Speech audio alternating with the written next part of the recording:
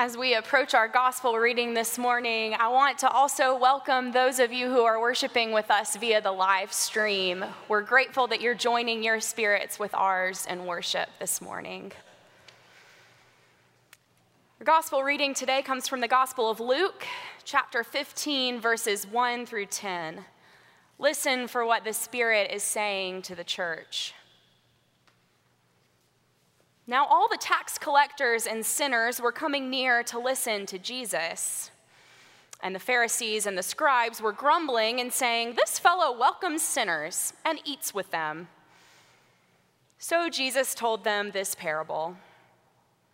Which one of you, having 100 sheep and losing one of them, does not leave the 99 in the wilderness and go after the one that is lost until he finds it? When he has found it, he lays it on his shoulders and rejoices. And when he comes home, he gathers his friends and neighbors, saying to them, "Rejoice with me, for I have found my sheep that was lost."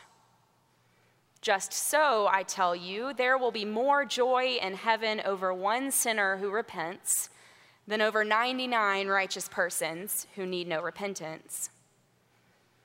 Or what woman, having 10 silver coins, if she loses one of them, does not light a lamp, sweep the house, and search carefully until she finds it? When she has found it, she calls together her friends and neighbors, saying, "Rejoice with me, for I have found the coin that was lost."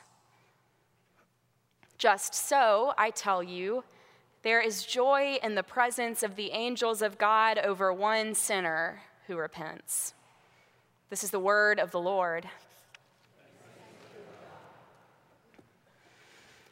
There is an assignment in my seminary's introductory preaching course that has gained almost legendary status over the years. It's one of those things that everyone has to do and everyone's always talking about it. Our preaching professor has everyone write a parable once a week for the entire semester. The task is to go out into our world and find glimpses of God's kingdom among us. We learned about how parables are like little prisms that shimmer differently according to how you shift the light through them. Every pastor probably has a different answer to the question, what is a parable? But my elevator pitch is that they show us something about who God is. Something about who we are in the presence of our Creator. They're always surprising. We're left thinking, that's not exactly how I thought that was going to go. I remember many of the parables I wrote during that semester. That exercise broke open for me the beauty and joy of seeking God's presence in my everyday life.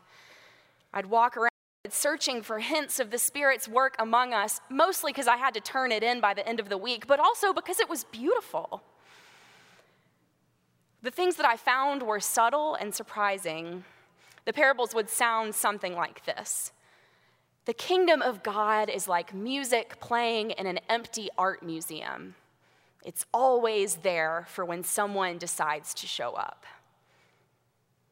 The parables would be about anything and everything. They engaged our imaginations around what the kingdom of God is like. That exercise from my first year of seminary helped me to identify little impromptu parables everywhere I went, to catch glimpses of where God is present and where God might be calling me to participate in the Spirit's work in the world. Here's the thing, though, those parables that I find out in the world, in my everyday life, they're a lot easier for me to decipher than the parables of Jesus. Because, well, I came up with the ones from my own life. I'd like to think that the Spirit was alive and active in those moments, and I do believe that, but I had an element of agency in those moments. I decided to stop and look and listen and feel.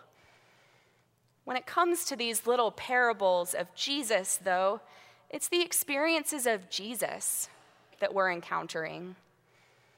Through these holy texts, we're catching glimpses of Jesus' encounters with God, not our own. These stories about these moments, which we call parables, are such gifts to us as we journey closer with God and in our own journeys of discipleship. They reveal something about the world as we know it and the world as God sees it. And often they're about the relationship between those two things. And they challenge us to see the world as God sees it. So today, we have these two little gems, these two parables of Jesus. We get the parable of the lost sheep and the parable of the missing coin. In both these little stories, the subject starts out with something whole, a whole set of something, sheep or coins. And then the set isn't whole anymore. It's missing. Something has been lost. And so the subject, the shepherd, and the woman leave and go after the lost one. The lost one is found, and the finder rejoices. But the finder doesn't just rejoice by herself. In both cases, she throws a party because something that was lost has now been found, and that is no small thing. I find that when we're reading parables like these, we often look for our own place within those stories. This is a good impulse. We want to know where our own stories intersect with these holy ones, these glimpses into the realm of God. Today, when you heard these stories of lost sheep and lost coins, you may have thought, I have been the lost one. I have wandered away only to be welcomed back into the fold. Or, I am the lost one right this very minute. I don't know what I'm doing. My faith is rocky. If that's you, know that you are welcome in this story. God, the master seeker, the relentless searcher of all that has strayed, has already found you. And what a gift to be found and to be celebrated. But you might have identified with a different part of the story. Perhaps you were reading and listening and you thought, oh, I'm one of the ones who never left, who sat patiently while the shepherd or the woman went searching for the lost one. Maybe you thought, I don't know what it's like to be lost. I've been here all along. I've watched sheep and coins be brought back into the fold time and time again. If that's you, then know that you too are welcome in this story. What a gift that you too have been found by God and that you get to watch those rhythms of seeking and finding, joining the celebration time and time again. And you might have identified with yet another part of this story. Maybe you thought to yourself, I haven't been the lost one, but I haven't been the one who stayed. Perhaps you thought, I'm the one who gets invited to the welcome home party. I'm on the periphery, never quite part of the action, watching what's happening down the street. If that's you, then know that you too are welcome in this story. A party isn't a party without the guests. I could keep going. There are a multitude of ways that each of us might be invited into these parables of lost and found things. It's simply the nature of good stories. We encounter so many possible points of entry, and we find ourselves and our people and our experiences among those details. But I want for us to also take a step back this morning with these parables. I want us to look at them with a bird's eye view, looking down to see what these stories might show us about the world as God sees it. Because as much as we might be able to place ourselves in these narratives, they're ultimately about the kingdom of God. On this side of eternity, we can only catch glimpses of this holy reality. And thanks be to God that we do have them, because if we pay attention, they can break open for us a world of wonder and grace within this world that we inhabit. So let's return to the beginning, before Jesus even starts the parables. The story starts, all the tax collectors and sinners were coming near to Jesus to listen to him. And the Pharisees and the scribes were grumbling and saying, this fellow welcomes sinners and eats with them. These Pharisees and scribes, they're the people in Jesus' time who knew a lot about religious custom and law and were great at keeping them, and they are not happy about how Jesus is choosing to spend his time. Not only is he taking the time to hang out with sinners, he's also eating with them. He's choosing to gather at table with the kinds of folks who wouldn't have been welcome in many of the official religious and social circles. He's being intentional about who he spends his time with, and people are not happy about it. So as he often does, Jesus tells these grumbly people a couple of stories. With this kind of setup, we ought to be ready for a real doozy of a parable. If we were to suspend what we already know about these stories, we might guess that Jesus is setting these guys up for a story that teaches them a big lesson about minding their own business. But that's not what happens. Instead, we get these two parables, and he gives them in the form of questions. Essentially, Jesus says, if you were a shepherd and you lost one of your sheep, wouldn't you drop everything and go find it? Or if you were a woman with a set of important coins to keep up with and you lost one, wouldn't you turn the house upside down looking for it till you found it? If Jesus prompted us to answer those questions, we might say, well, sure. Yeah, of course we'd go find the lost thing and bring it back where it belongs. But here's the kicker. Jesus doesn't stop there. He sets his listeners up to answer in the affirmative, and then he adds a little extra on top of it. He says, and when you found the lost sheep and the lost coin, wouldn't you invite your whole family and all your friends over to celebrate? Wouldn't you throw a big party? You'd just be so happy to have found these lost things that you simply can't contain your joy, and you have to share it with everyone around you? To these questions, we might not be so quick to answer in the affirmative. We can't know exactly how Jesus' original audience would have answered, but we can imagine they might not quite get the impulse to throw a giant party upon finding one measly sheep or one little coin. I mean, it's literally the shepherd's job to keep track of his flock. And how hard is it to keep track of 10 coins? Just keep them all together and you won't have this issue in the first place. Why would you throw a party? This is the crucial element of these stories, this call for celebration.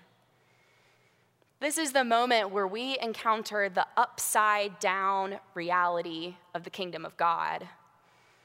This is the surprise in the story. We've been following what Jesus is saying, nodding along, which is really rather mundane and relatable until now. Who's got the time and energy to throw a party for every little found object? If I threw a party every time I found my car keys before I got in the car to go to work in the morning, my friends would get sick of having parties. But this is the kingdom of God. Jesus says at the end of the lost sheep story, just so I tell you, there will be more joy in heaven over one person who repents than over 99 righteous persons with no need of repentance. This over-the-top image of party after party after party, this is a glimpse of God's kingdom at work. This is the part of the story that looks nothing like our own lives, and so it's the part that we pay attention to. Theologian Marva Dawn wrote a book about Christian worship called A Royal Waste of Time. That's her way of describing what worship is, a royal waste of time. It's a waste of time because according to the culture around us, what we do when we gather here in this space on Sunday mornings doesn't make a lick of sense. Our culture values productivity and accomplishment, and we are simply here to encounter God. We have been called by God to this space to praise and worship and lament and share our joys and petitions, but we aren't getting anything done. It's a waste of time, but it is a royal waste of time. Because the God whom we worship, this God is the creator of the universe, the one who redeems and sustains the life of the world. Worship is a royal waste of time. This is how I think about these parables today. Celebrations we hear Jesus telling about are most certainly a royal waste of time. The party for the once lost coin doesn't make a whole lot of sense, but then again, neither does a lot of what we do as members of the global church. Worship, fellowship, learning, peace and justice work, caring for those who are poor. None of these things make any more sense to the world we live in than a party after you found a penny under a couch cushion. But the upside-down world of God's mercy and justice don't make a whole lot of sense either, do they? A Christian figure that I like often says in her talks and podcasts, what if all the things that we say we believe were actually true? How would we live our lives differently? It's such a great question, and it makes me sit down every time she says it. What if all of this is actually true? How would we live if we actually truly believed that God has found us before we even knew that we were lost? That God's kindness extends so far beyond what we could ask or imagine?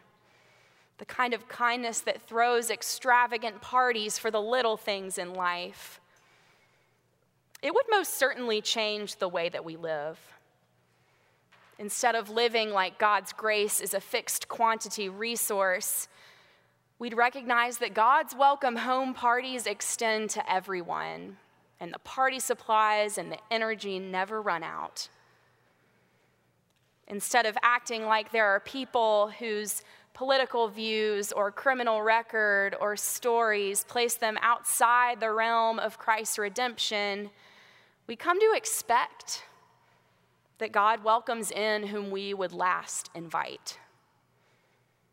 Instead of keeping our attention within our own little spheres of influence, we'd widen our attention to notice the work that the Spirit is already doing in the neighborhoods and communities we sometimes ignore. Perhaps we'd even be welcome at the party that God is already throwing there.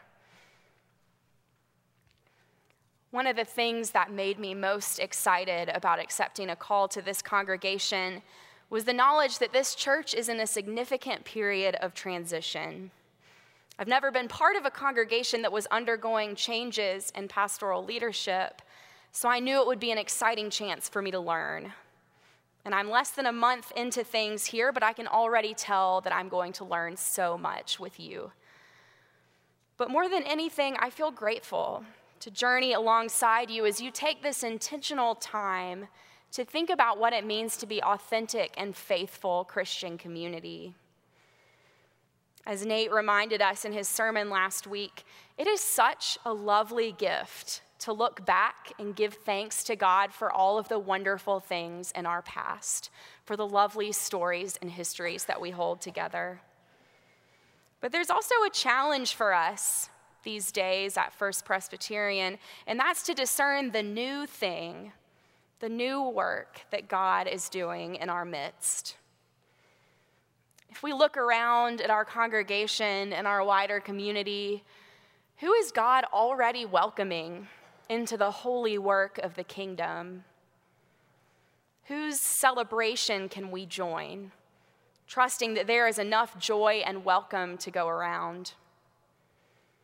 My prayer for us in this season is that we would recall that the world as God sees it is one in which there is a party every time someone comes home, and no one is outside the reach of that welcome and celebration. Whether we are the ones being welcomed back, the ones who remain, the ones on the periphery watching, God welcomes all of us into this story of grace and redemption. That is both a gift and a challenge. May we accept it. Amen.